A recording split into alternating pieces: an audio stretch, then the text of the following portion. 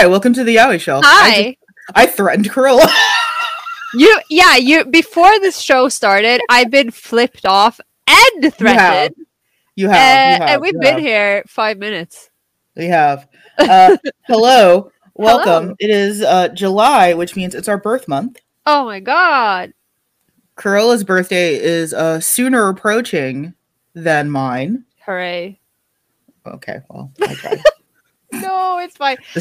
My birthday is on Friday. It's on the 7th. Yeah, the face of a man who tried. You tried.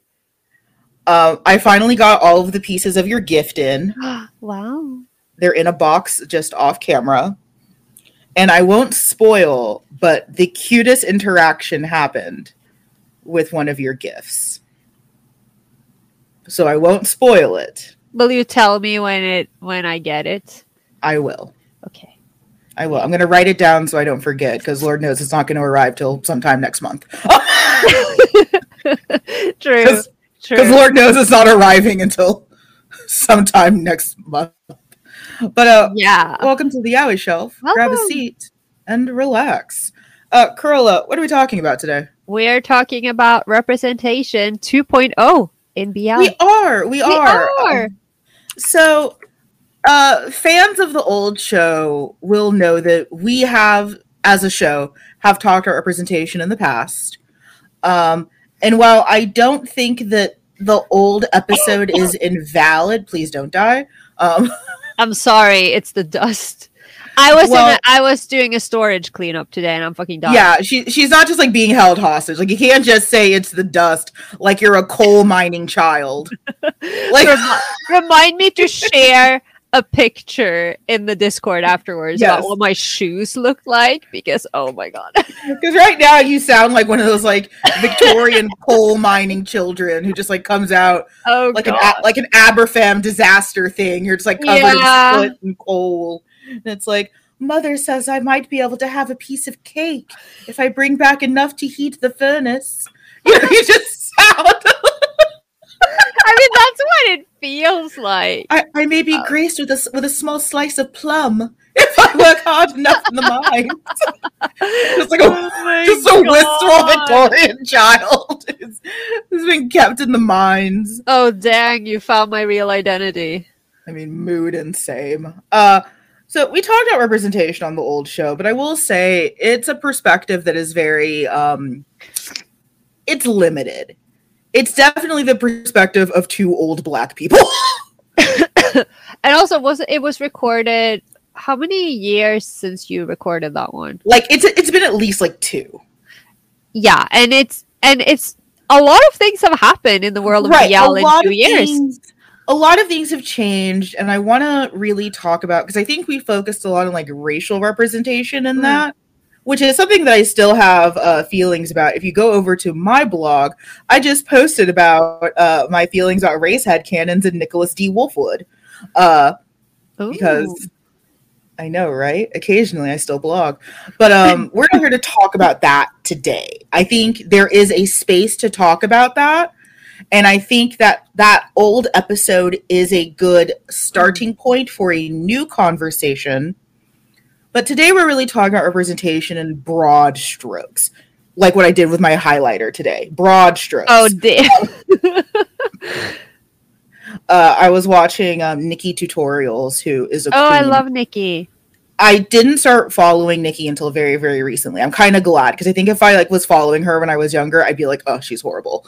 Because all makeup was horrible back then. Like, it's not personal. Like, when I say I watched her, like, because I will listen to people's story times and not actively watch, but I'll be listening. So I've listened to a lot of her story times. But I've never really paid attention to her makeup videos, because obviously I don't usually do makeup. And then she was the host of Eurovision a couple of years ago, and I was like, what? Because I didn't know she was Dutch. Or she's Dutch, right? Yeah, she is Dutch. Also, she was outed. She had to like force come out as trans. Oh yeah. And like she really took that. But my point was, she was like reviewing this highlighter product, and she said not all of us are highlighting like it's 2016, and it's like, I am still highlighting like it's 2016. I want the sharpest, like done with a credit card, like highlight line. Like every time you turn, you just blind someone. Because I still put on makeup like a drag queen. But I don't know how to do any of those things, so you'll have to teach if you ever come to the United States or I ever go to Norway, which one of those is more likely than the other. Yeah, one of I will be more than happy to share with you all of my makeup tips. Yes. So you may one day look as painted as I do. So we are here to talk about representation in broad strokes and really how much things have changed even just in the past couple of years, because things have been changing. Corolla, we do this at the top of the show now. You want to tell our fine listeners about Patreon? Yes, because I did such a great job last month. I am actually terrible at this every month. We have a Patreon. We're super grateful to our patrons because they allow us to, first of all, go absolutely unhinged in our monthly exclusive episodes that are wild. Yes. Yes. The text notes are insane. Yeah, they are insane. I do recommend that you consider checking them out. I do too. Yeah. I do too. And patrons also get exclusive merch, exclusive input sometimes on what we might be doing. Including our Halloween costume this year. Yeah. I am so nervous about that because I'm like, because I will potentially have to order things. And I'm like, well, we need to start cracking on that now if I'm to have all the pieces. Okay, we're going to go back real vintage Yaoi Shelf. We had a meeting. I gave you an outline that I said in August, we're going to come together with our decisions. That way we pitch it to the patrons. And then I've been planning this the entire time. Okay, but I am a chaos gremlin who left my brain in the mines today. And who left your brain in the storage closet and forgot that I had all those protections saved in. I can't remember a single thing from that meeting we had because that was weeks ago. It was. I can't confirm it was weeks ago. I am a different person now. Or actually, I'm less of a person now. So as we are steadily going into my personal organizer hell. True. But yeah, patrons get to decide what we're wearing for Halloween this year, including we're taking suggestions.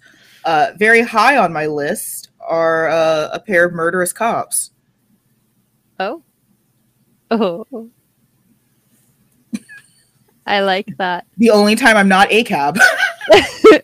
It's different. It's different. The only acceptable cops. I was going to make an otter pun, but I didn't want you to quit the show. Tama, yes. I'm fine. Triggered. Triggered. Okay, so here's where we have to make a blanket statement. Yeah. Things have changed in the world of BL. Yeah. Yes.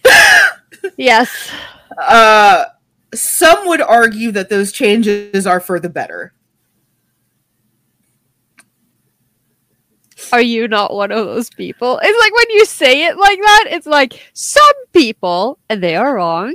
No, I think it's a case-by-case scenario. We're going to get there. We're going to get there. But things certainly have moved in a direction that I feel like is better representation for a wider swath of people. We've discussed this in the Fusion Pipeline episode. We've discussed this in the Our Fusion Way episode, that I feel like companies are finally starting to understand that Fujin is a diverse group and doesn't just involve Fujoshi. Mm-hmm. While Fujoshi are still a majority, that majority status is definitely starting to narrow and incorporate more people that are non-binary, are gender fluid, are fudanshi, who have always been part of the community and would be very, very upset if I ignored them. Because I know all of them. All of the Fudons. I know all of them. You know every single one. Every single Fudon. All of them. I know all of them. They're all my friends. But companies are finally starting to catch on. They're also starting to catch on that gay does not necessarily just mean one linear thing anymore. Mm-hmm. That it means lots of different things. That queer means lots of different things.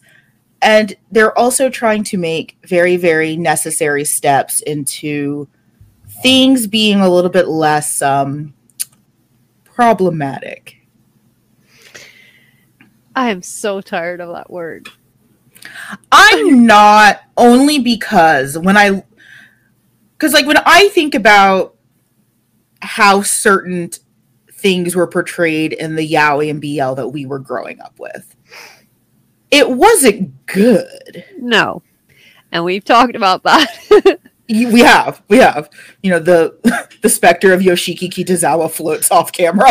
You know, right. Like that, like, is that probably representation for a certain type of trans person? Absolutely. Is that good representation for a lot of trans people? No. No, it's not. No. Because, well, yeah, like, ContraPoints, you can mark that off your bingo card. It's 11 minutes in, I'm talking about her. When she did her autogynephilia episode, yeah, there are some trans people that are autogynephiles. Like, that is true. But you can't assume that about every person. And that can't be the only type of trans person you show in media. Mm-hmm. So companies are starting to get wise to the fact that you can't just say a character is trans and have them be a man in a dress. You can't just throw around certain words. They have meanings. A lot of sexualities are much more complicated than they were in the 1990s and the 2000s. There's newer ones. Yeah. So steps are being made. Do you have anything you'd like to echo to that point? Well, if we're talking about the diversity in terms of, you know, sexuality and gender norms, and I would love to talk about that. Yes. Yeah. I mean, how to phrase, how to word. I'm thinking I can't. No, I mean it's exactly like you said. You know, companies, mangaka. I mean, if we're talking about the BL industry, so you know, manga and light novels and games and you know, the whole live action series spectrum. There's definitely a lot more diversity in terms of how, you know, they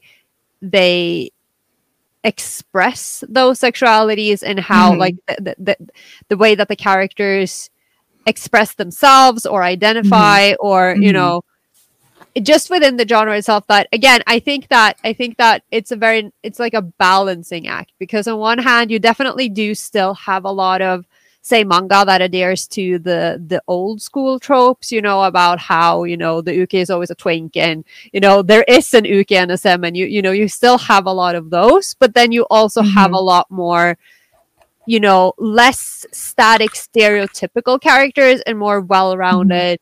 I almost want to use the word realistic characters. And so, you know, so that there's like, it's kind of like, even though because I will always say that I separate BL from Western LGBTQ content or male content. And I mean, there is an overlap, obviously, and there is a borrowing. There is, because we, you know, we are influenced by each other, especially living in a global world, but I still separate them, because BL at its core, even though as I did see Dr. Thomas talk about this on Twitter the other day, like it's wrong to just brush BL away as a fantasy, but then at the same time, at its core, BL has this fantasy aspect, so it doesn't have to be representative, and every single BL doesn't have to be, you know, going for that, like almost like the Oscar of the BL world in terms of representation. And no, 100%. And I'm gonna circle that to come back to it later, because I think we both have a lot to say when it comes to that. And I think what's great is that now there are more stories that do represent more people.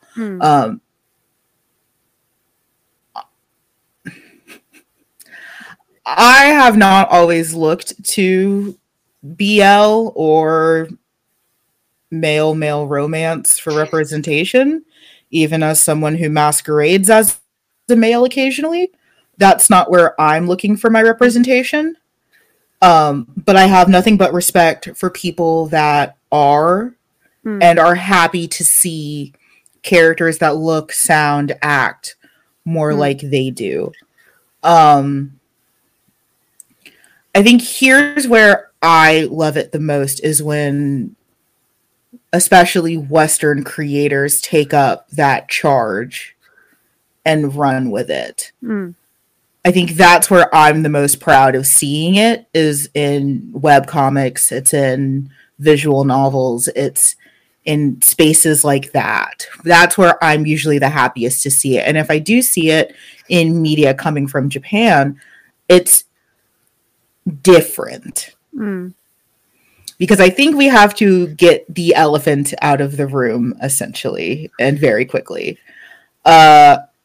Japan has different thoughts about things. Yeah. I mean, all cultures do. And we talk, and we talk about this all the goddamn time. Like you have to look not all the goddamn time. Well, I do in my personal life. But there's the historical context, there's the personal context, there's the cultural context always. And Japan is getting a lot better when dealing with LGBTQ plus issues, but it doesn't change the fact that, for instance, two experiences that I've had personally in my life. The last time we were in Japan, I was very excited because there was this segment on the morning news where they were actually spending like a day with a gay couple, like with a male couple who lived in Tokyo. They were both Japanese. But the thing is, it was like, I was like, oh, this is exciting because they're putting this on like mainstream morning news, but it was so basic. It was like, okay, first we're going to introduce the word LGBTQ, like the letters and what they mean, and then we're going to go and meet this couple. And then I get that what they were doing was like, because they are in many ways lagging behind in normalizing and talking about these types of relationships. And so they're kind of doing what we like what Norwegian TV did maybe 30-40 years ago, where it would be like, okay, we are now visiting these people at their house, and wow, you have a dog like a normal couple does, and they didn't a normal couple, but they were like, oh, you also do this very normal human thing. And it was I remember like the real sex documentaries that were on like HBO in the US, because they'd come on right after Sex in the City and before the L Word. Oh god, I hate the L Word. Yes, but you make so many L Word references. I know, because I hate watched the whole thing, and I just finished watching season 3 of Generation Q, and I still I hate everyone except Shane. I love Shane. Of course you love. Oh my god! Of course, who doesn't love Shane? I mean, honestly, it's true. Everyone loves Shane. I started watching that show because of her, not because of Shane, but because I'd actually seen the actress in something else, and she confused me there too. So I was like, I need to see this person more. But yeah, yes. Go on about your documentary.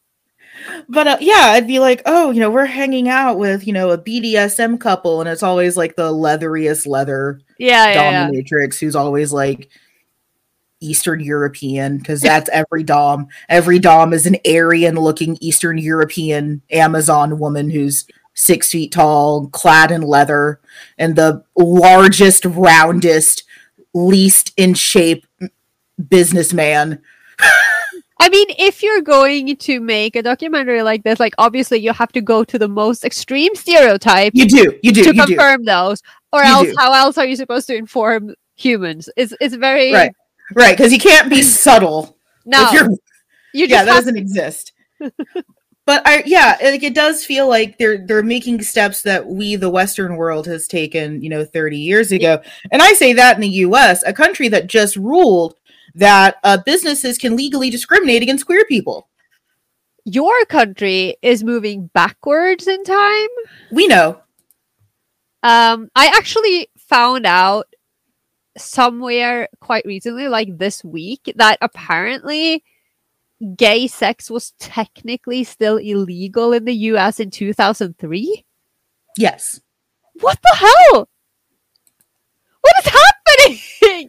So to this day, Texas has this decency law where you can't own more than 6 dildos. Oh yeah, because we've talked about that. It's super hard to enforce. I don't know how they enforce it. How do you? I mean, I guess if everyone just shops on Amazon, there will be like a, oh, I'm sorry, you've maxed out your dildo count for the state. The government has logged you on 6. You can't buy too many. What happens if one breaks though? I don't know. It's not like a gun registry. There's more regulation on dildos than guns. We're not talking about representation. I'm shocked. No, and then the other thing that I wanted to mention, again, I'm not saying that everyone in Japan is like this. I think that especially the young people are a lot more informed and a lot more aware, and activism is a big thing, and there's a whole like the genderless movement, like there's a whole bunch of things. But then you also have like people like my friend who I believe I've mentioned this before. This is a guy who I've hung out with him in Japan. He's been to visit us in Norway several times. He knows me and my girlfriend. He's been to our house where we lived together. At least we did at that time. We lived together. And he knows that we're a couple and that we only had one bedroom. And then he somehow managed to ask me if I had found a boyfriend yet.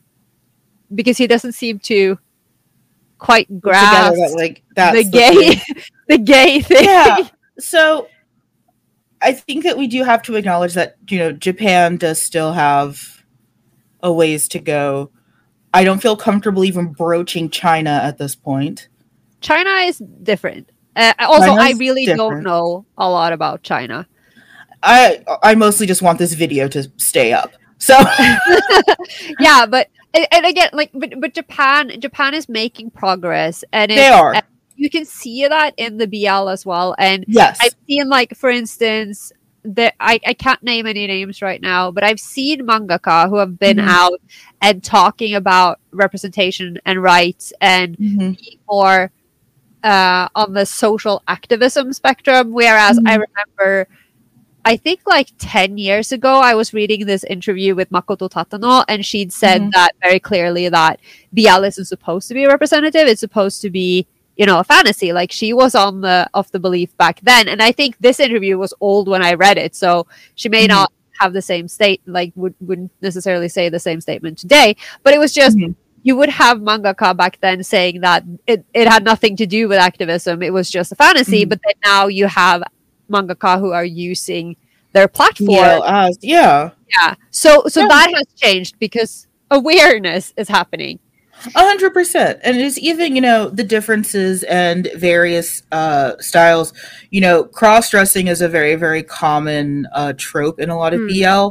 The radical difference between something like Jane no Subete and Boy Meets Maria, where that is a radically different approach to something that's shockingly similar at its core.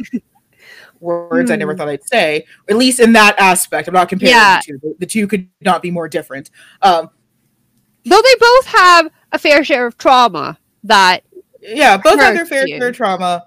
But, it's handled with so much more reverence than Jay's cross-dressing little hobby that he has in Jane no Subete. Yeah. And, it's interesting to see those changes come to fruition. It's interesting to see, how the way that we as fans look at things in a different light, in a different regard. In our last live, we talked a lot about like headcanons and stuff like that.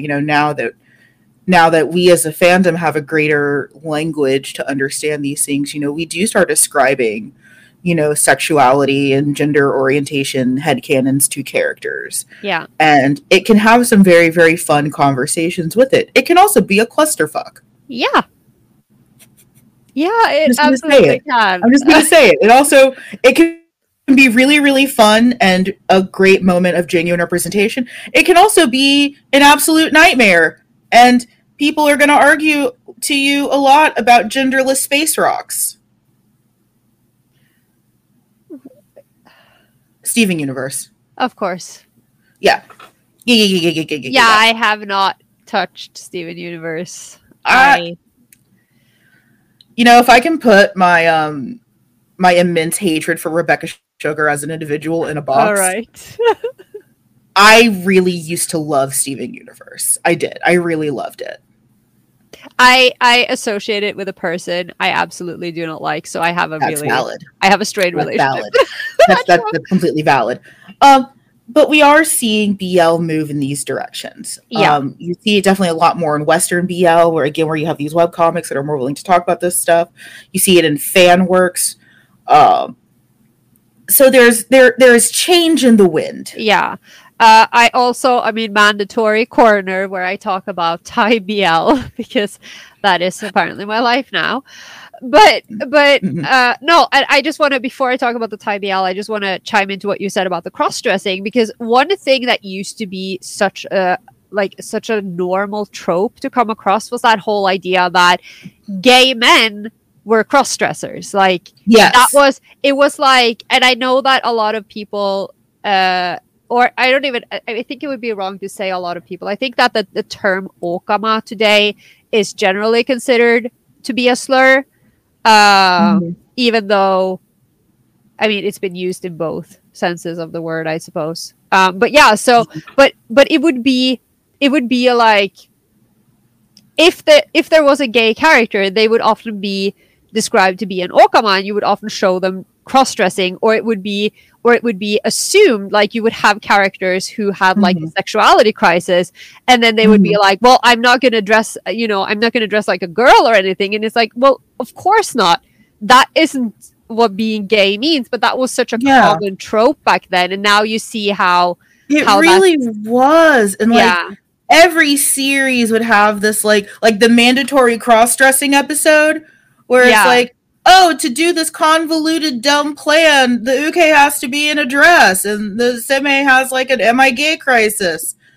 And it's just, I mean, yeah, that happens to people sometimes, or like, you put on opposite clothes and it's like, oh shit, this is me.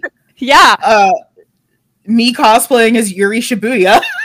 But it's also like that isn't necessarily conflated with your sexuality. Like, you can be gay. No, it's not. Without cross-dressing, and you can't cross-dress without being gay.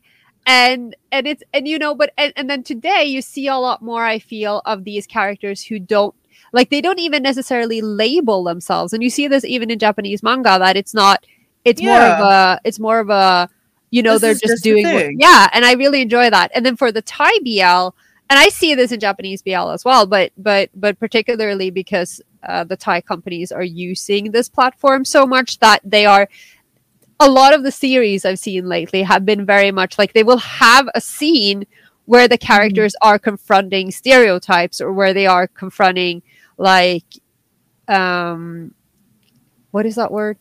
Like, they're confronting biases, and then being like, just because I'm gay, it doesn't mean that blah, blah, blah. Or, why are there people who look down at us because we are like this? And they're using that platform, and so the medium itself in a variety of iterations and countries is being used to fight stereotypes and to educate the public and to, normalize things. And I think that is so cool, because it's like, you can still have that kind of, this is a stupid show or a stupid comic that is made, to make your heart go a little doki doki, right? But at the same time, we can do, important things. Like, you can have both. And I think that is very cool.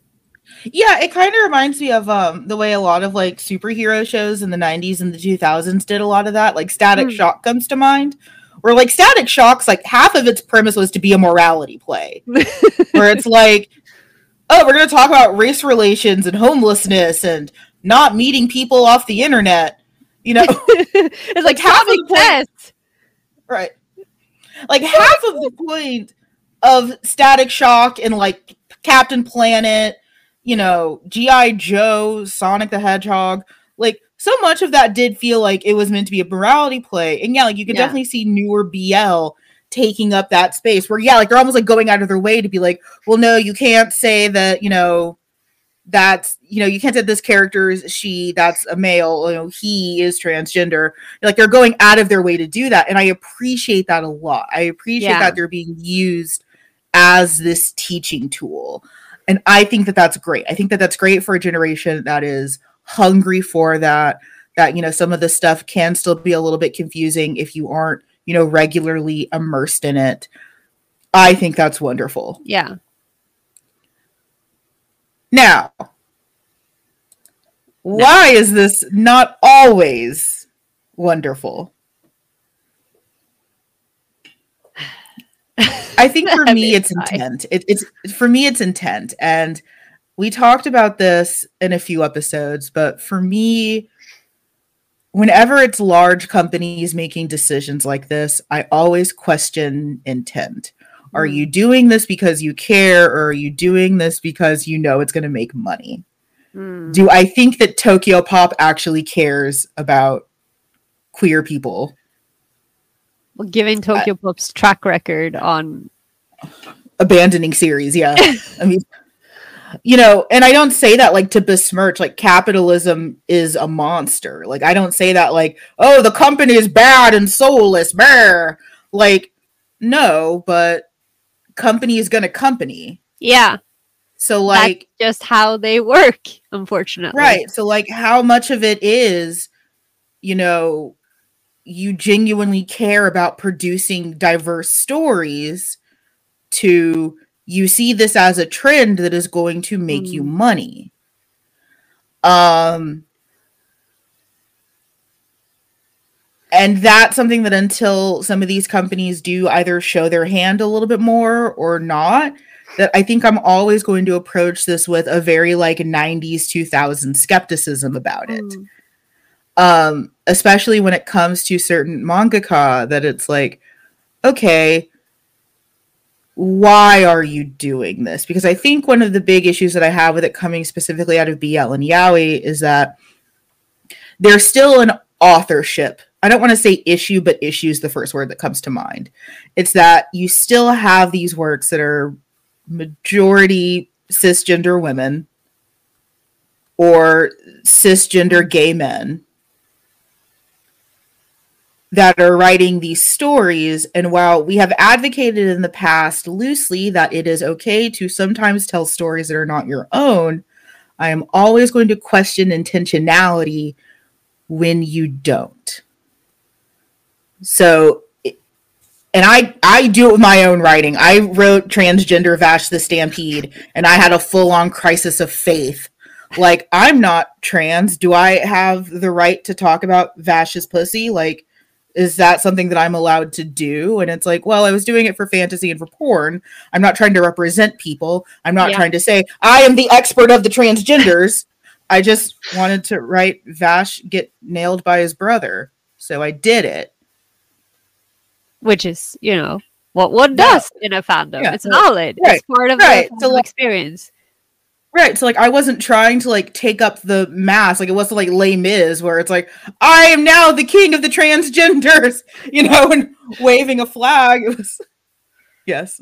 No, I was just, well, that's a different version of that story than what I mean, I don't know, from where I'm sitting, it's the exact same story.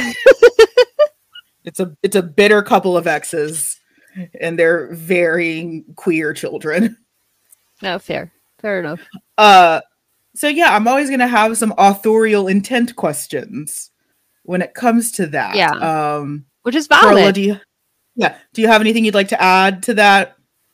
I think, at the risk of sounding like I'm going to end up sounding like one of these old grouchy, oh my god, fuck woke culture people. That's not what I mean though. But I think for me, what comes to mind that I find that it's not necessarily, because I love that there's more diversity and representation. And, I do too. And I love it so much. But what bothers me is how the conversations, I mean, I think this is mostly, you know, like a fandom thing or like a purity cult thing where I get so fed up with people being so, you know, hung up on representation and what is the correct way to enjoy and create and everything. And, you know, that it becomes this it becomes this motion where so many people want only one kind of BL or only one kind of queer representation because it's the only acceptable one. And then they forget that we aren't a monolith. Like, your representation isn't necessarily my representation, and everything doesn't have to be representative, because as queer people, we also deserve to have, you know, fucked up, messy characters with flaws. Who, you know, absolutely. I love representation, but I think that representation also has to be genuine in the sense that characters must be allowed to be human, and so they are allowed to fuck up, and everything doesn't have to be like, if you make one, like if you have a character who isn't a great person but he's gay, that doesn't mean it's bad representation of gay people. That is just one person being a fucking mess for the entire series. Like, that is important. No, 100%. And it is very like purity culture. Like, it is a lot of fan talk. There are valid concerns about the media that represents a certain group having to be ideologically pure. I'm a Black person in America. Trust me, I know all about that shit. I don't doubt it. Yeah, I know all about that shit. But yeah, there is a certain dialogue that comes up a lot where it's like, oh, this character is too problematic to be gay. I'm sorry, I wasn't aware that all of us had to be saints. Yeah, exactly. Because if that's the case, then I guess I'm straight now. Yeah, and then, you know, that internal, not to drag up that discourse again, but if you have, and we're not going to mention any names, but if you have, say, a comic that is very sweet and very wholesome, then all of a sudden it is infantilization and desexualization of queer men. But if you have a very sexual, raunchy, spicy, problematic relationship, then it's fetishization and it's glorification of toxic relationships, and you can't win. It's like, it's fiction, and we are allowed to explore things within fiction. Everything doesn't have to be a representation, is what I'm saying. But if you find 100%. Representation within it, then that's still valid. Right. I think that's where, to me, this conversation is the same. If you watch the old video to now, is if I'm looking for representation, it is so much more than a one-to-one comparison. Yeah. There is on paper nothing about me that should relate to Yashiro from Twittering Birds Never Fly, except for being both dick pigs and having shitty childhoods. Oh my God. At least you're not chain smoking.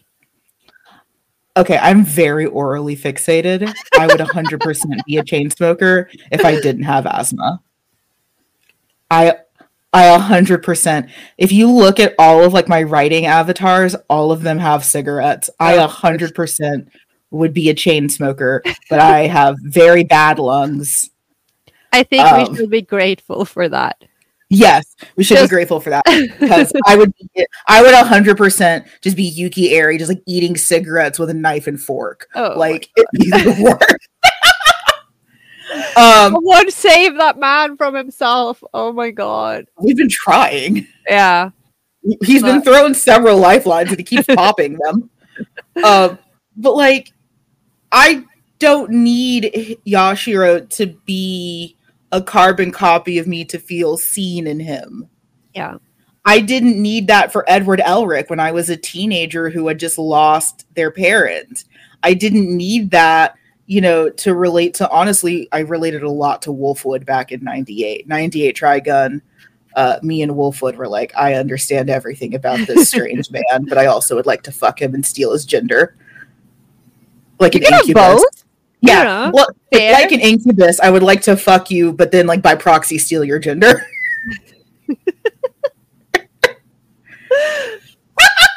Imagine if that's how it worked. I'd love it. I consider it. Two writers make eye contact.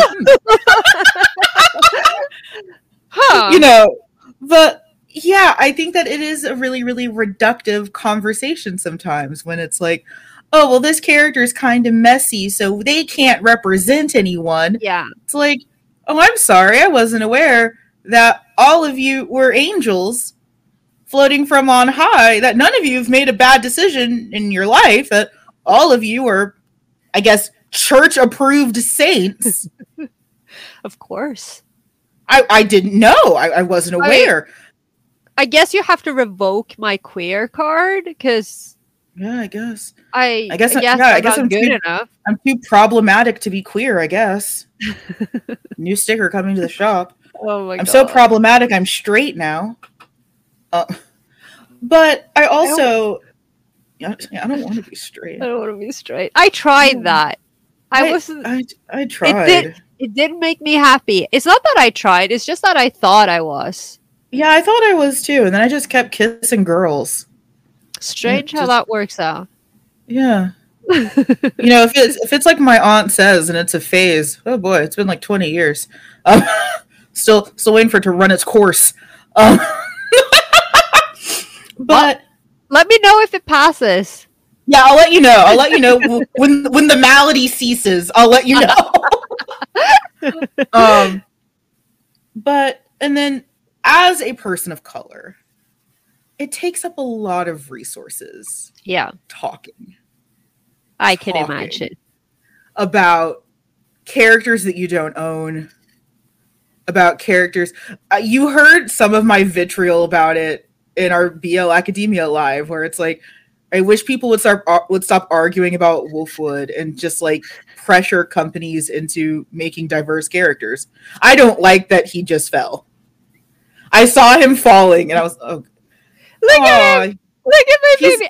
He's not the cursed one. There's a cursed one from like the early 2000s that scared the shit out of me.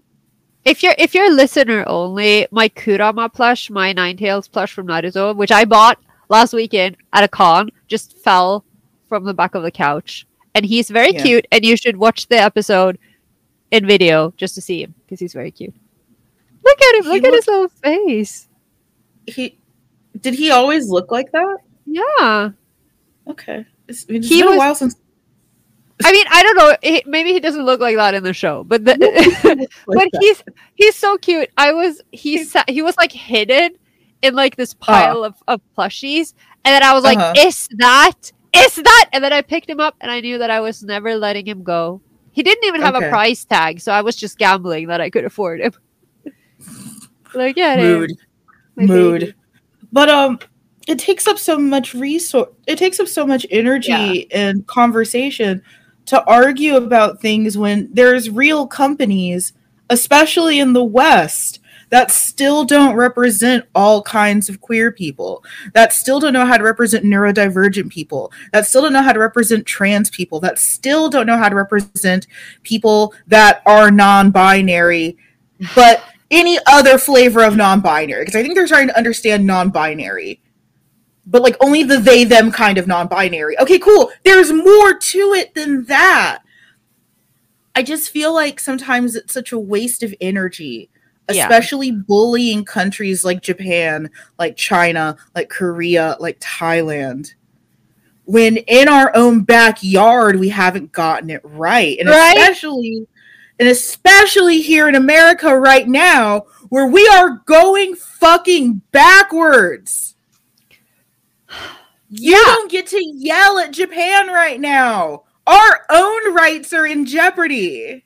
And then it's like the fact. I mean, and we talk about this on the show. Like, this is part of the reason we're talking about representation, and that, you know, what we see in fiction can be influential to our own lives. And, you know, like when I talked about Thailand and how they use the platforms and the actors use their platforms, but even then, like, this is not the time to be upset about gay people not gaying right in a comic, while people are out there taking away our rights and spreading lies about trans people in particular in the media, and people actively using their platforms to take away rights and to spread fear-mongering.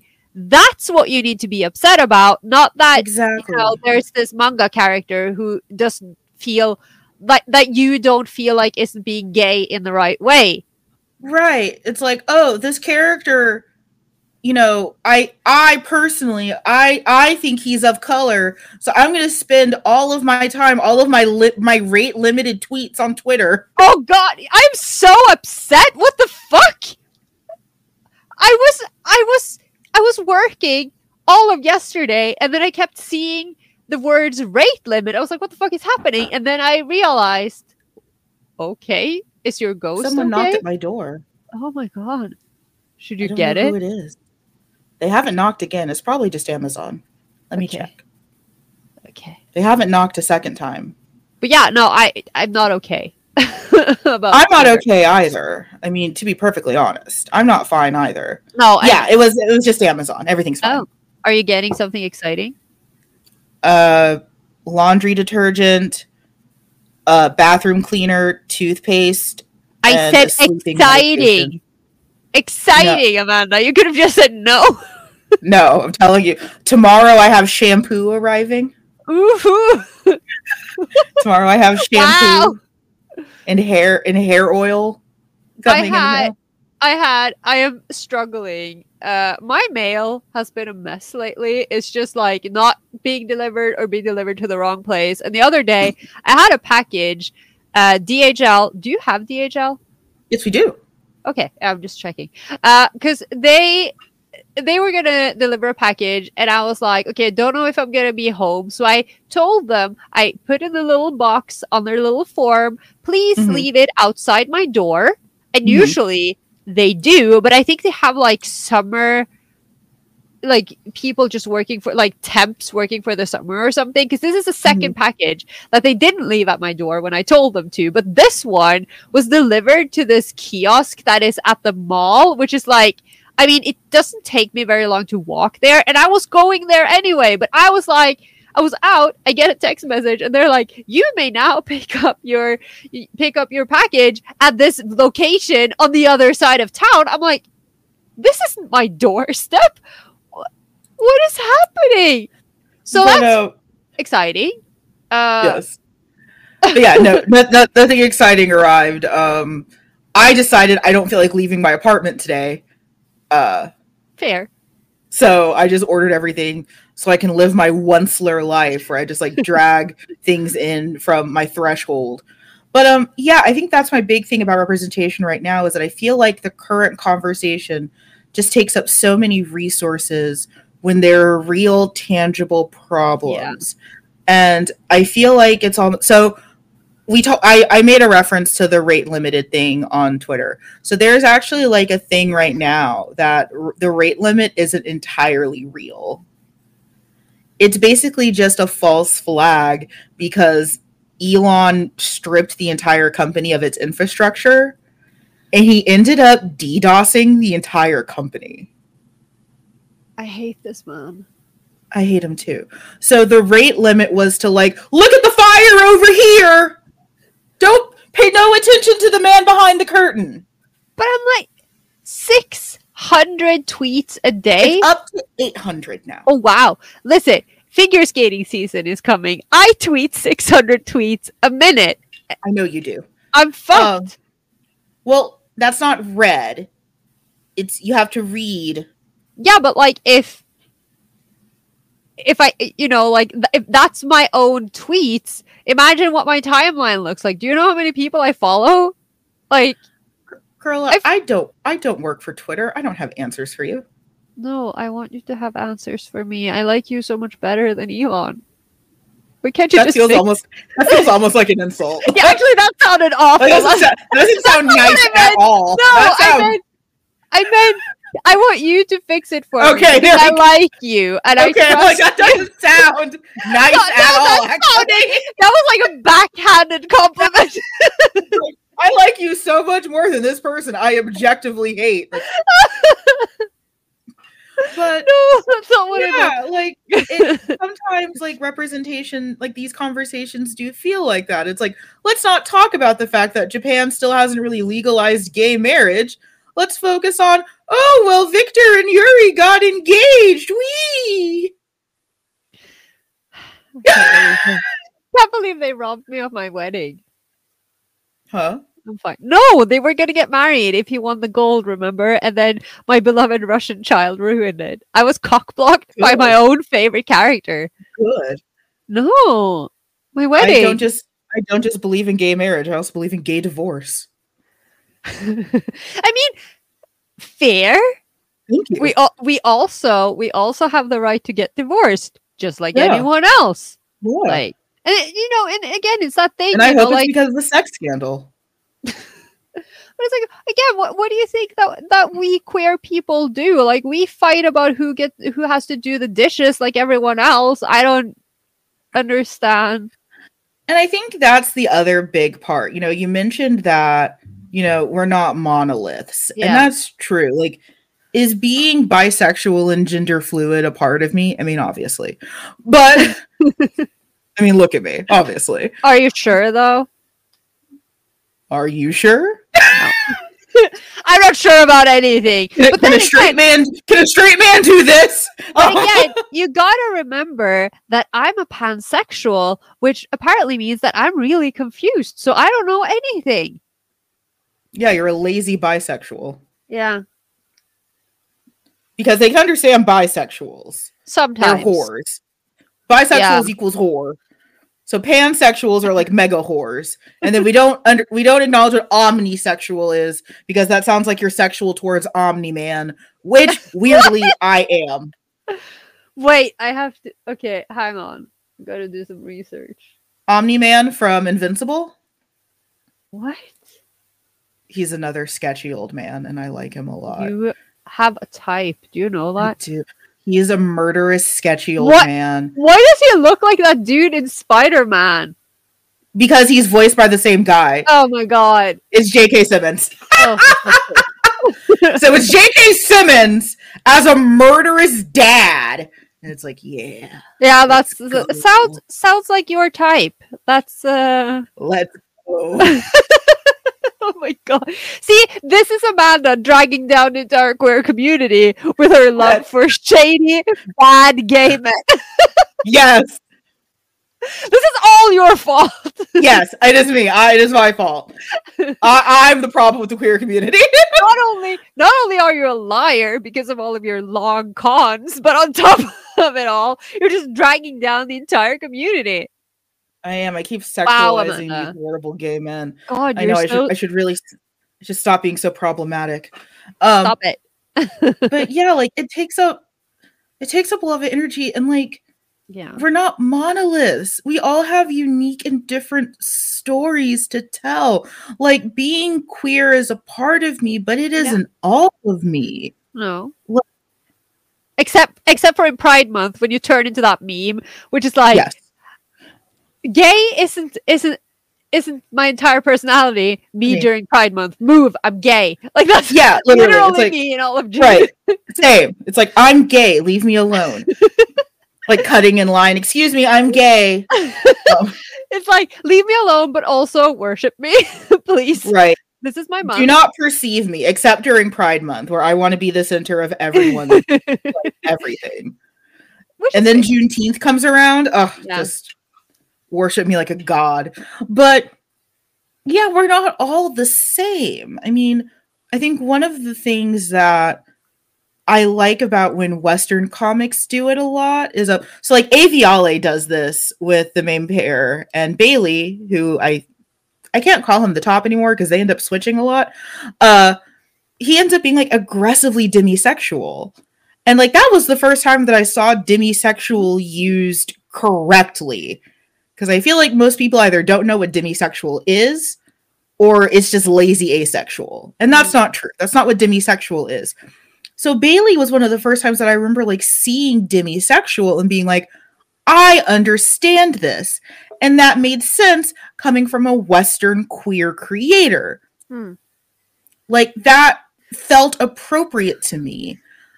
I think there's also a lot of space to talk about the fact that, like, as we mentioned, I think a lot of older fans especially do still see BL as not really something that we're meant to find representation in. If we do, it's neat.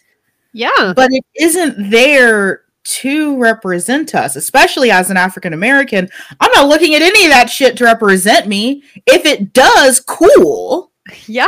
But I'm not going in with the express purpose of hoping to be represented by jack or shit. But I also think that, you know, that's interesting because we talk a lot about how, you know, what 10, 15, 20 years ago, whatever, when queer characters were so much less common that, you know, you always remember the first queer character you saw or read about because it was such a shock because you'd never seen it before. And it's like, I think, you know, that in itself is still valid. Like, yeah, I mean, it's amazing that we have so many variations now and like of different medias that show, you know, queer characters in all kinds of shapes and sizes and whatever, but there's still going to be that kid or whatever who sees that, you know, the first bit of representation you see is that, oh, it's a queer person and I've never seen that or read about that in a series before. And like that isn't any less valid now just because we have better air quotes representation. Absolutely. Like there is still that impact of just the fact that there are characters who have the same attractions as you do or the same preferences or whatever. That is still very valid. Because I still know mine. It was John Constantine. A blonde sociopath, but listen. No, I'm not judging. Like yes, you are. Okay. But it was John Constantine, a messy bisexual who was also a chain smoker and alcoholic, and in no way looks like Yashiro. And I will not accept your slander any further. I've learned my lesson. Drawing red threads between your preferred horrible men tends to end me in hot water. So I'm not gonna say anything because you never. Yeah, you get dragged by the SS Gaslight. The SS Gaslight is such a busy ship. Like the very busy ship. I'm gonna build a model. I'm gonna build a model. I'm put it right here. It's gonna be the SS Gaslight. I'm gonna build a ship in a bottle. It's gonna be the SS Gaslight. The SS Gaslight, if you are unfamiliar with this term, is a ship that Amanda invented during our meeting when we were talking about how. I mean, I don't even know. But Amanda travels essentially really fast at lightning speed on the SS Gaslight to teach me lessons when I have misbehaved. Why do I sound like a mythical character? Because you are. I sound like a Chimney Pete now. Also, I just realized that I like picturing the SS Gaslight as like a banana boat. But okay. It's like a magical pontoon. Oh my god. But yeah, like we all have that character that we found and made representation happen. And okay, here's my old boomer statement. It was so nice to build representation up over time for me rather than have it be something that I expect. Like, I remember, because I've been playing Pokemon since Pokemon first came out in the US, and it wasn't until X and Y that you had any kind of like color customization to the character. And I remember like being like fully like out of college and having like a little brown character that looked like me and just feeling like so seen. Yeah. And like in the later games where like, oh, like your mom matches your skin tone. And it's like, that looks like my mom. Like that looks like someone who could be like my real life mom. Yeah. And like, that was powerful. And it was nice to have to, I'm going to sound like such a fucking boomer. It was nice to have to put in the work to find representation for myself than to yell at companies to like rip me whole cloth and throw me into a series. I watched Across the Spider-Verse last week. I want to see it so bad. There's no spoilers here. But like there were little moments where like I felt super represented, even though that like my upbringing isn't like Miles's. A lot of those things still transfer. I'm not looking for a one-to-one comparison. I can feel represented because I know things like having a family. Yeah. Like, I'm not looking for, oh, well, he's not a gender fluid upper middle class, so he doesn't represent me. Yeah, he represents me by being brown and having parents. I did once have those. But it's very hard you can't represent every single person within one character. That is impossible. And I think, that you're making such great points, because I'm actually someone who, like, and again, like, I enjoy representation, right? But I've never craved it, if you get what I'm saying. And of course, part of that is I am a white cis woman. Like, I have representation. I grew up a small blonde girl, so everything I saw on TV looked like me, right? So I don't know that struggle, or that the isolation of not seeing someone who looked like you. And I've also always been like, I'm very chill about like my sexuality and everything. Like it was just a thing that just sort of happened. And I think maybe because it just happened and I didn't go around, wondering and fearing that what if I am gay, or what if, this or that. It was just something I realized one day. And then now I'm like, oh, it's cool if I see that reflected on screen. But I personally have never craved representation in that sense. So I'm more of I absolutely understand why people, and especially younger people, and especially, if you have a minority background, why it's so important.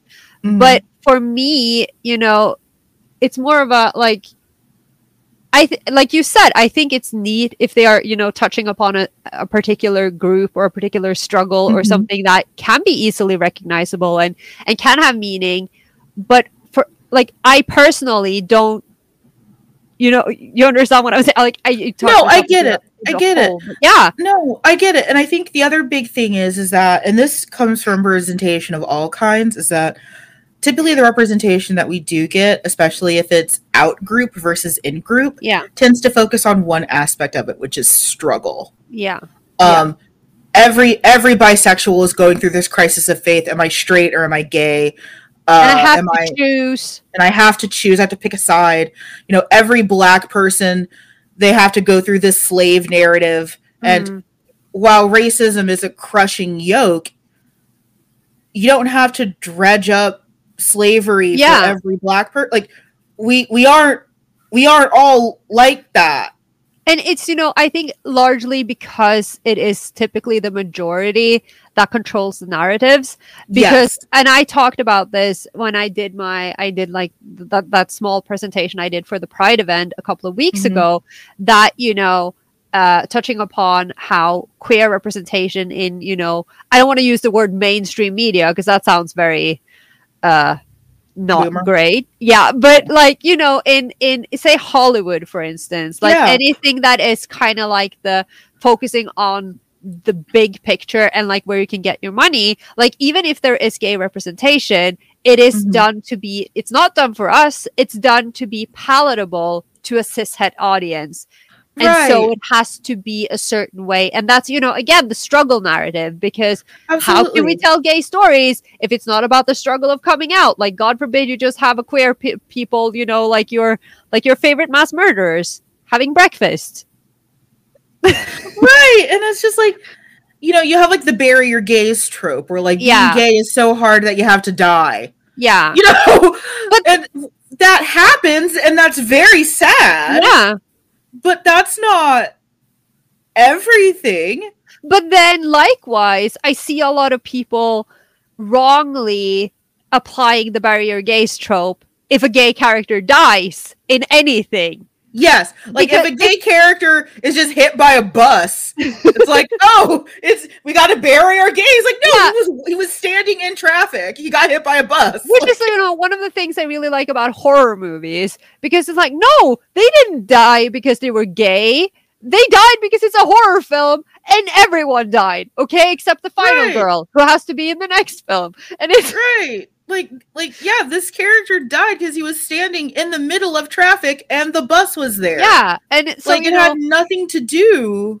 And in some stories, if you're writing a tearjerker where the ultimate goal is to break your reader's heart because you're killing your main character, hello, I have done this, then I mean, it sort of goes under the trope, but at the same time, it's like, what is the purpose of the narrative, right? Why is this character dying? And sometimes the character dies because it's important to the story, and they just happen to be gay.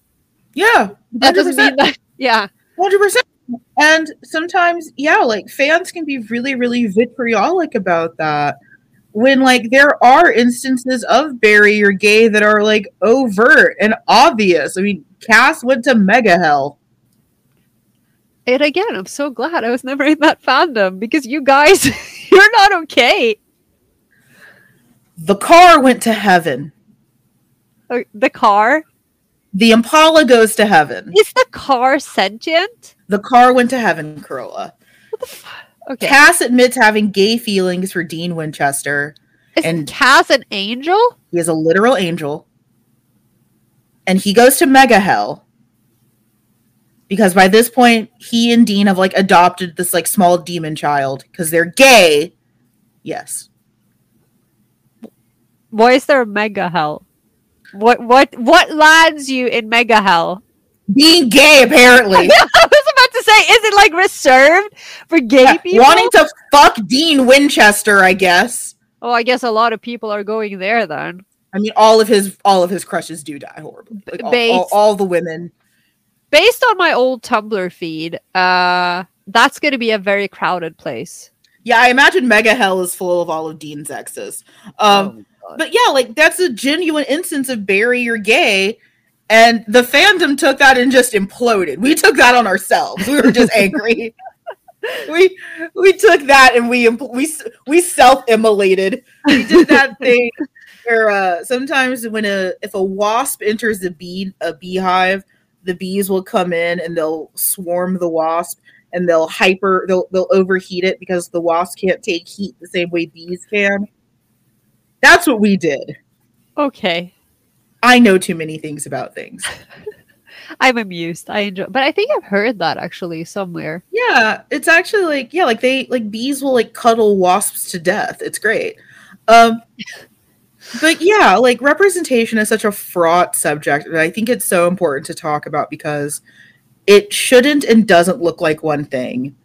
I'm glad that we were able to expand it to talking about everything. We had a whole outline that we just like didn't go into because we've sort of touched upon it. Yeah, we've loosely touched the outline. Yeah. Is there anything you want to elaborate on from the outline?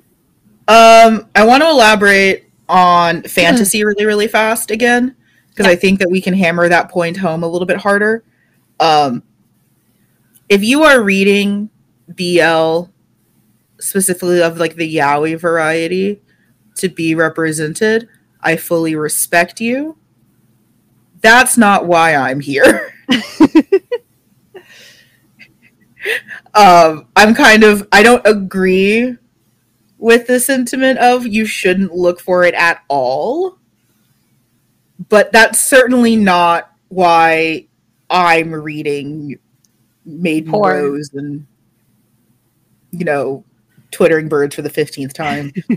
Or, anything by Harada. Like, I'm not reading those works to be represented. If you are cool. Yeah. Like, if you are awesome, and I would point you in the direction of many Western creators who are doing very similar things that are actually making strives to represent diverse casts. The other thing is that with the expansion of headcanons, I feel like the definition of what BL really is changes a lot because I realize, because I still ingest like a shocking amount of Omegaverse. I'm shocked. Like a lot of it involves some very, very complicated, alignments of parts.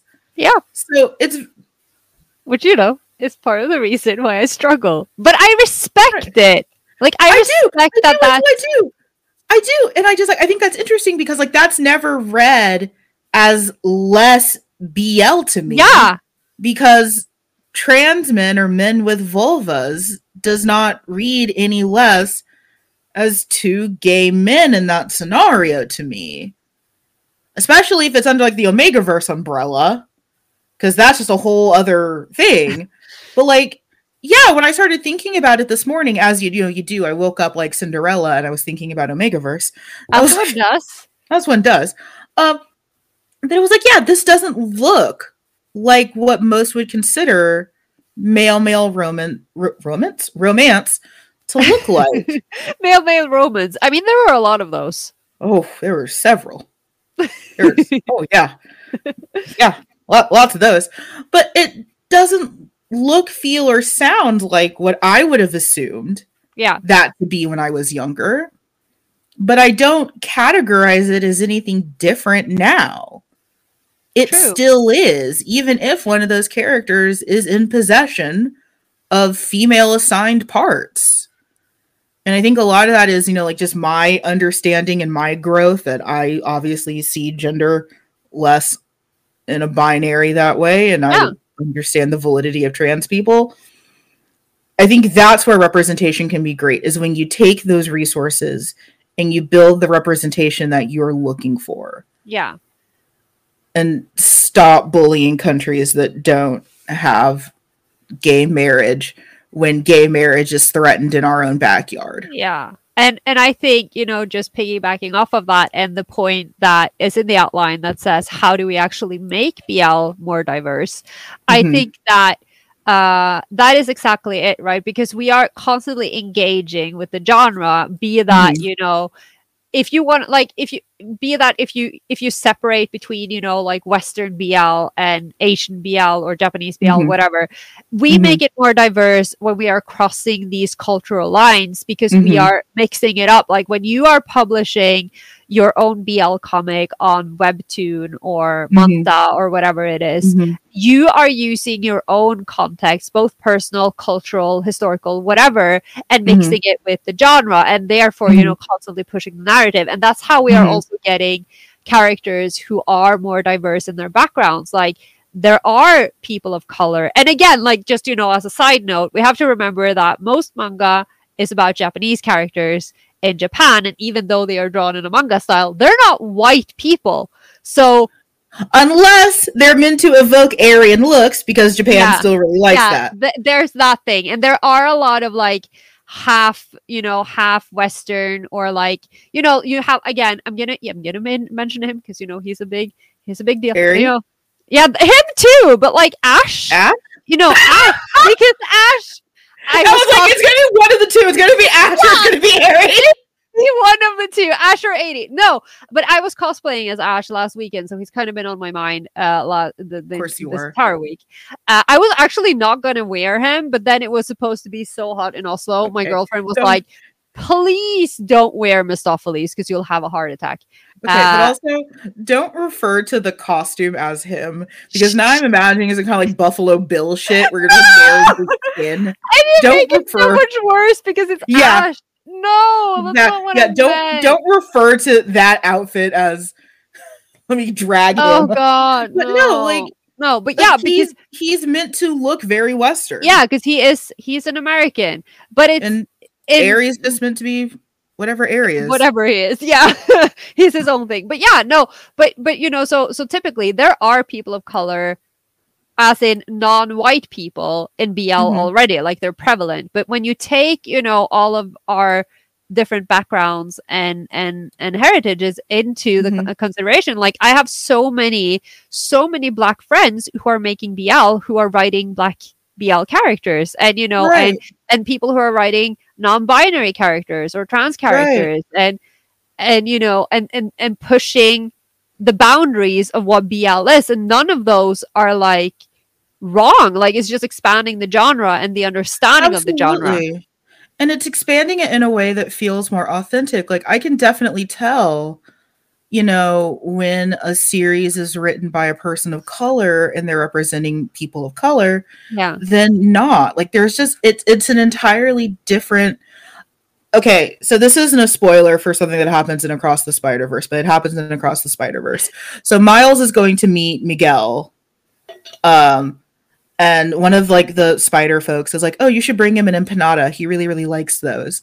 And like Miles offers him an empanada. He like tries to like speak to him in Spanish, and it's like a really, really cute moment. And I was talking to my friend Amber, who's also a Black woman, And it's like, if this happened in an MCU movie, I would think that that's horribly racist.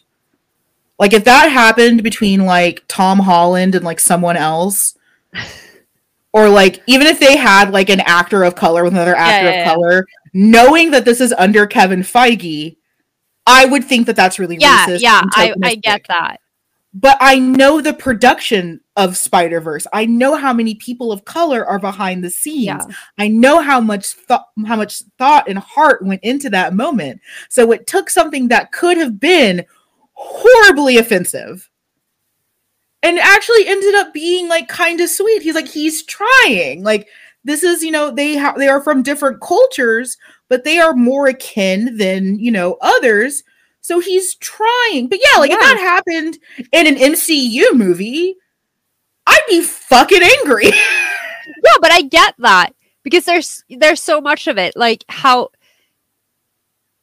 you know, even I, as you know, a white person in Norway where we have we have different issues. Correct. I mean, not to go into the whole identity politics and everything, but everything is very, very different here than it is in the US, obviously. Correct. And so there's a lot of things that I don't necessarily consider when I'm watching or reading things because I don't live in it in the same way, obviously. But like you can tell what it's like. Oh, we did this to be, you know, because we felt like we had to, because tokenism, or we wanted to make them seem exotic, or, you know, let's make this person seem intelligent by having them speak a language that isn't, you know, and it's like, no, don't do that. Right, 100%. So I had that, to bring it back to BL, was Letters for Lucardo, where I remember you talked about that one. Still not super crazy about the old man fucking, I'll admit that. But like, you were assaulted, you were personally victimized. That is the oldest old man that I would not want sex with. But Lucardo's a black man. He's a black vampire. And I was like, oh my God, I can relate to him. Like, I usually can't relate to a lot of black characters because they're all written like they're blocks of wood. Like, they're all written like they're urban inner city gangsters. And I am look at me. That is not me. Oh, that is not who I am. So, like, I could relate. He was a posh brat who has daddy issues. Same, son. Let's go. Yeah, and like, again, because sometimes representation, you know, again, it is a personal thing. But like, and again, all black people, like all gay people, are not a monolith. Clearly, we're not. But it's also like I wanted to mention that earlier as well, because I know I've talked about this before. For me, representation in a lot of ways, it hasn't anything to do with me being, you know, queer as much as it is how I've always identified with male characters. So I typically find representation in male characters, but it's more like, you know, and again, it's like personality traits. It's like reaction patterns. How do they not deal with their problems? Like, these are the kind of things. Mood. Yeah, that I recognize. How do they fuck their way out of their trauma? How do you just pretend like this issue isn't actually a thing and just try to carry on with the one-wheeled wagon that is your life? Because that is me. So so representation can take so many forms and mean so many things. It can, and I say that because both of us love that media is becoming more diverse. Neither of us are saying we want things to go backwards. I am never not going to be happy about, you know, character types and diversity. I just think that, especially for us in the US, we are at a critical moment. I think we really need to stop putting our energy into fussing outwardly, and we need to put that energy towards saving ourselves. Yeah.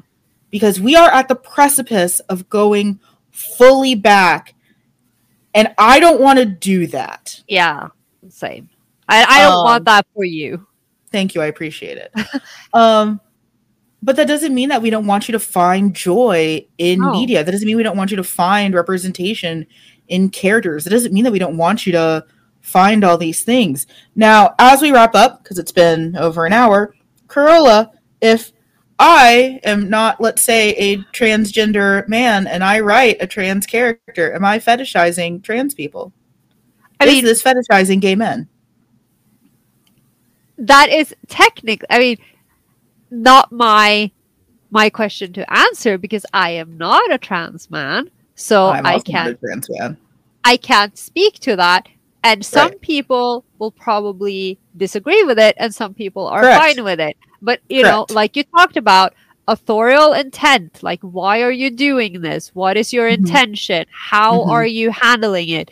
Do you have sensitivity readers? You know, there are all of these things that we usually engage with. And again, engaging critically with content is key to handling it in the best way possible. And it's not inherently negative or fetishizing if you're writing something that you're not, as long as you're handling it with respect and awareness. Right. And I think I definitely want to, because I mean, I wasn't respectful to Vash's pussy at all, so I'm not going to say that I was respectful. But well, it depends. Was he enjoying it? Oh, the second time, yes. Oh my god. So I'm not going to claim that I was respectful to Vash's pussy at all. But, you know, the intent wasn't to say that I'm an authority on speaking of trans. I'm not the Lorax, I speak for the trans. No, it was... Sometimes a joke catches up on you, and it's like, that was funny. Oh. And I'm, you know, as clueless as ever with that. So. But... yeah, like there is space for that. And I think a lot of the angst that a lot of Western readers have about some of this stuff, you can find by supporting Western artists. Yeah. You can find by, oh my God, your local fanfic writer is probably a very, very tired trans man who's working so hard right now. Like, so many more people of varying sexualities and orientations are writing fanfic than ever. Some of us have been this way the whole time, but we didn't have words for it. Language is in constant development, and we were in the Stone Ages 15 years ago. Yeah, we were in the Stone Ages. I was like, I feel like I'm a different gender, but I don't feel trans. It's like, okay, well, what are you? I don't know. Yeah, I don't know. We didn't have a word for it. That was generally how we handled it. But yeah, and again, it's like, it's also what you do, you know, like you, as long as you're not projecting these fantasies or whatever onto real people, there is such a big difference between what you enjoy writing and reading, you know, in the privacy of your own home and how you know, and then going out and projecting that onto actual people on the street. Don't do that. Like, please, regardless of their gender or their sexuality or whatever, just no. That is, we don't do that. Yeah, I argue that that's bad for anything. Yeah. Yeah. It is. Yeah. And like, and you're not inherently bad for enjoying this content. Just like I just wanted to add that, you know, you are allowed to enjoy content that isn't, you know, the perfect representation or whatever. Yes. Like, you're allowed to enjoy that. Sometimes, especially now, the house is on fire. If you need to take a break and just read something or mindlessly watch something, then do it. You're still engaging critically if you're, you know, if the thought crosses your mind that, well, that wasn't handled very well or that was written poorly, but you don't have to engage with that all the time. If you're enjoying the show, if you're enjoying the series, then you're allowed to do that. Just enjoy the thing. Take a break occasionally. Yeah, it doesn't always have to be so fraught. Like, call out bad representation where there's bad representation. Yes, obviously. But sometimes a spade is just a spade. Sometimes a character is just poorly written. Yeah. And you don't have to rage about it. It happens. It's not an indictment on an entire group of people. Sometimes writers are just bad. And across the gamut. Sometimes writers suck. And, you know, sometimes a portion of the story just falls through and it's not necessarily meant towards that specific character or the group that they exist within. It's just bad writing in that patch. Maybe that writer was having a really rough time. Yeah, maybe they were having a bad day. Or like a bad year. What? I'll be there for no, you. Dude, I was trying not to.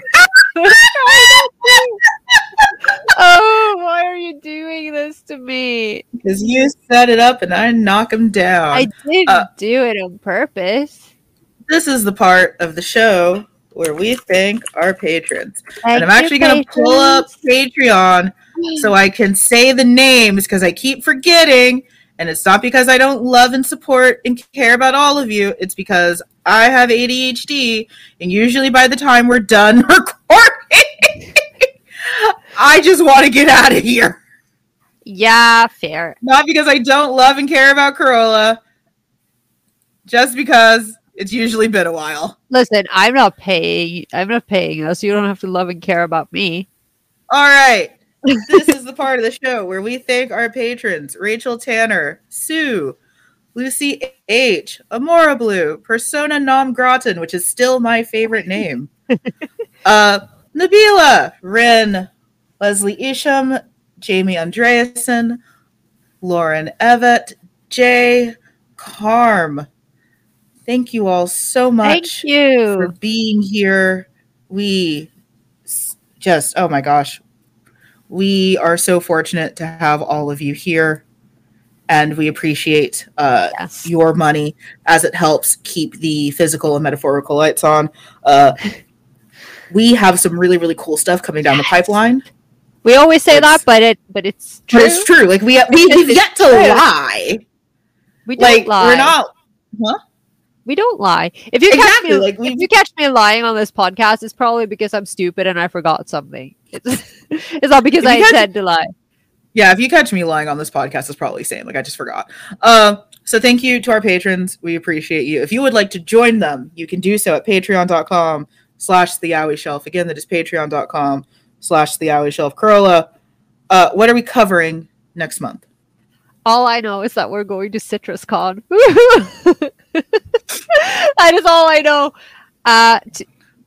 We're going to talk more about writing fan fiction, I think. We are. And how it's changed over the... So that's our CitrusCon panel. Yeah. For the main episode, we're going to talk about fanfic tropes. Yeah. I knew it was something relating to fanfic, but I'm over here like, CitrusCon is coming. Yeah, we will be at CitrusCon in August. That panel will be in lieu of a live. Patrons, you still get your exclusive video. But I'm super excited. August is great. But for now, it's our birth month. Like, if you want to support the show, become a patron, buy some merch. Yes. You know, Twitter is still, unfortunately, still a boat. So we are still at the Yaoi Shelf on Twitter. Corolla, would you like to tell the audience at home other places that they can find us, including our Instagram, which has been slightly neglected lately, but you can find us at the Yaoi Shelf on Instagram. Corolla's been busy. I've been very busy. I'm dead. I'm coming to you from the afterlife. Yeah, the mind's finally claimed her. Yeah. We also have a Tumblr. We do have a Tumblr, yeah. Where you can find us at the Yaoi Shelf. If you are a listener only and not watching us in glorious video, you can listen and watch us on YouTube at the Yaoi Shelf. And we are very, very quick to answer our comments on YouTube because I am prowling like a shark. And I like to see the comments and then not answer and then them. Not do anything. I will get better at that, but it's like I'm just sorry. And then Amanda will be like, "Oh, this blah, blah, this comment." I'm like, "Oh yeah, I saw that yesterday." And she's like, "Dude, you didn't do anything." Yeah, which is my favorite part, where it's like, "Hey, I saw this comment." Like, okay, cool. Did you answer it? No. No. But I saw it. I saw it.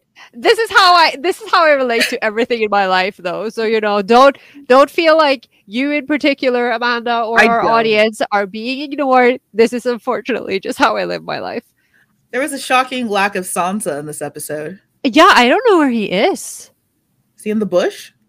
Probably in the bush. He was in here and had dinner before I started recording, so he's probably outside in the bush. But I'm so excited that it's our birth month.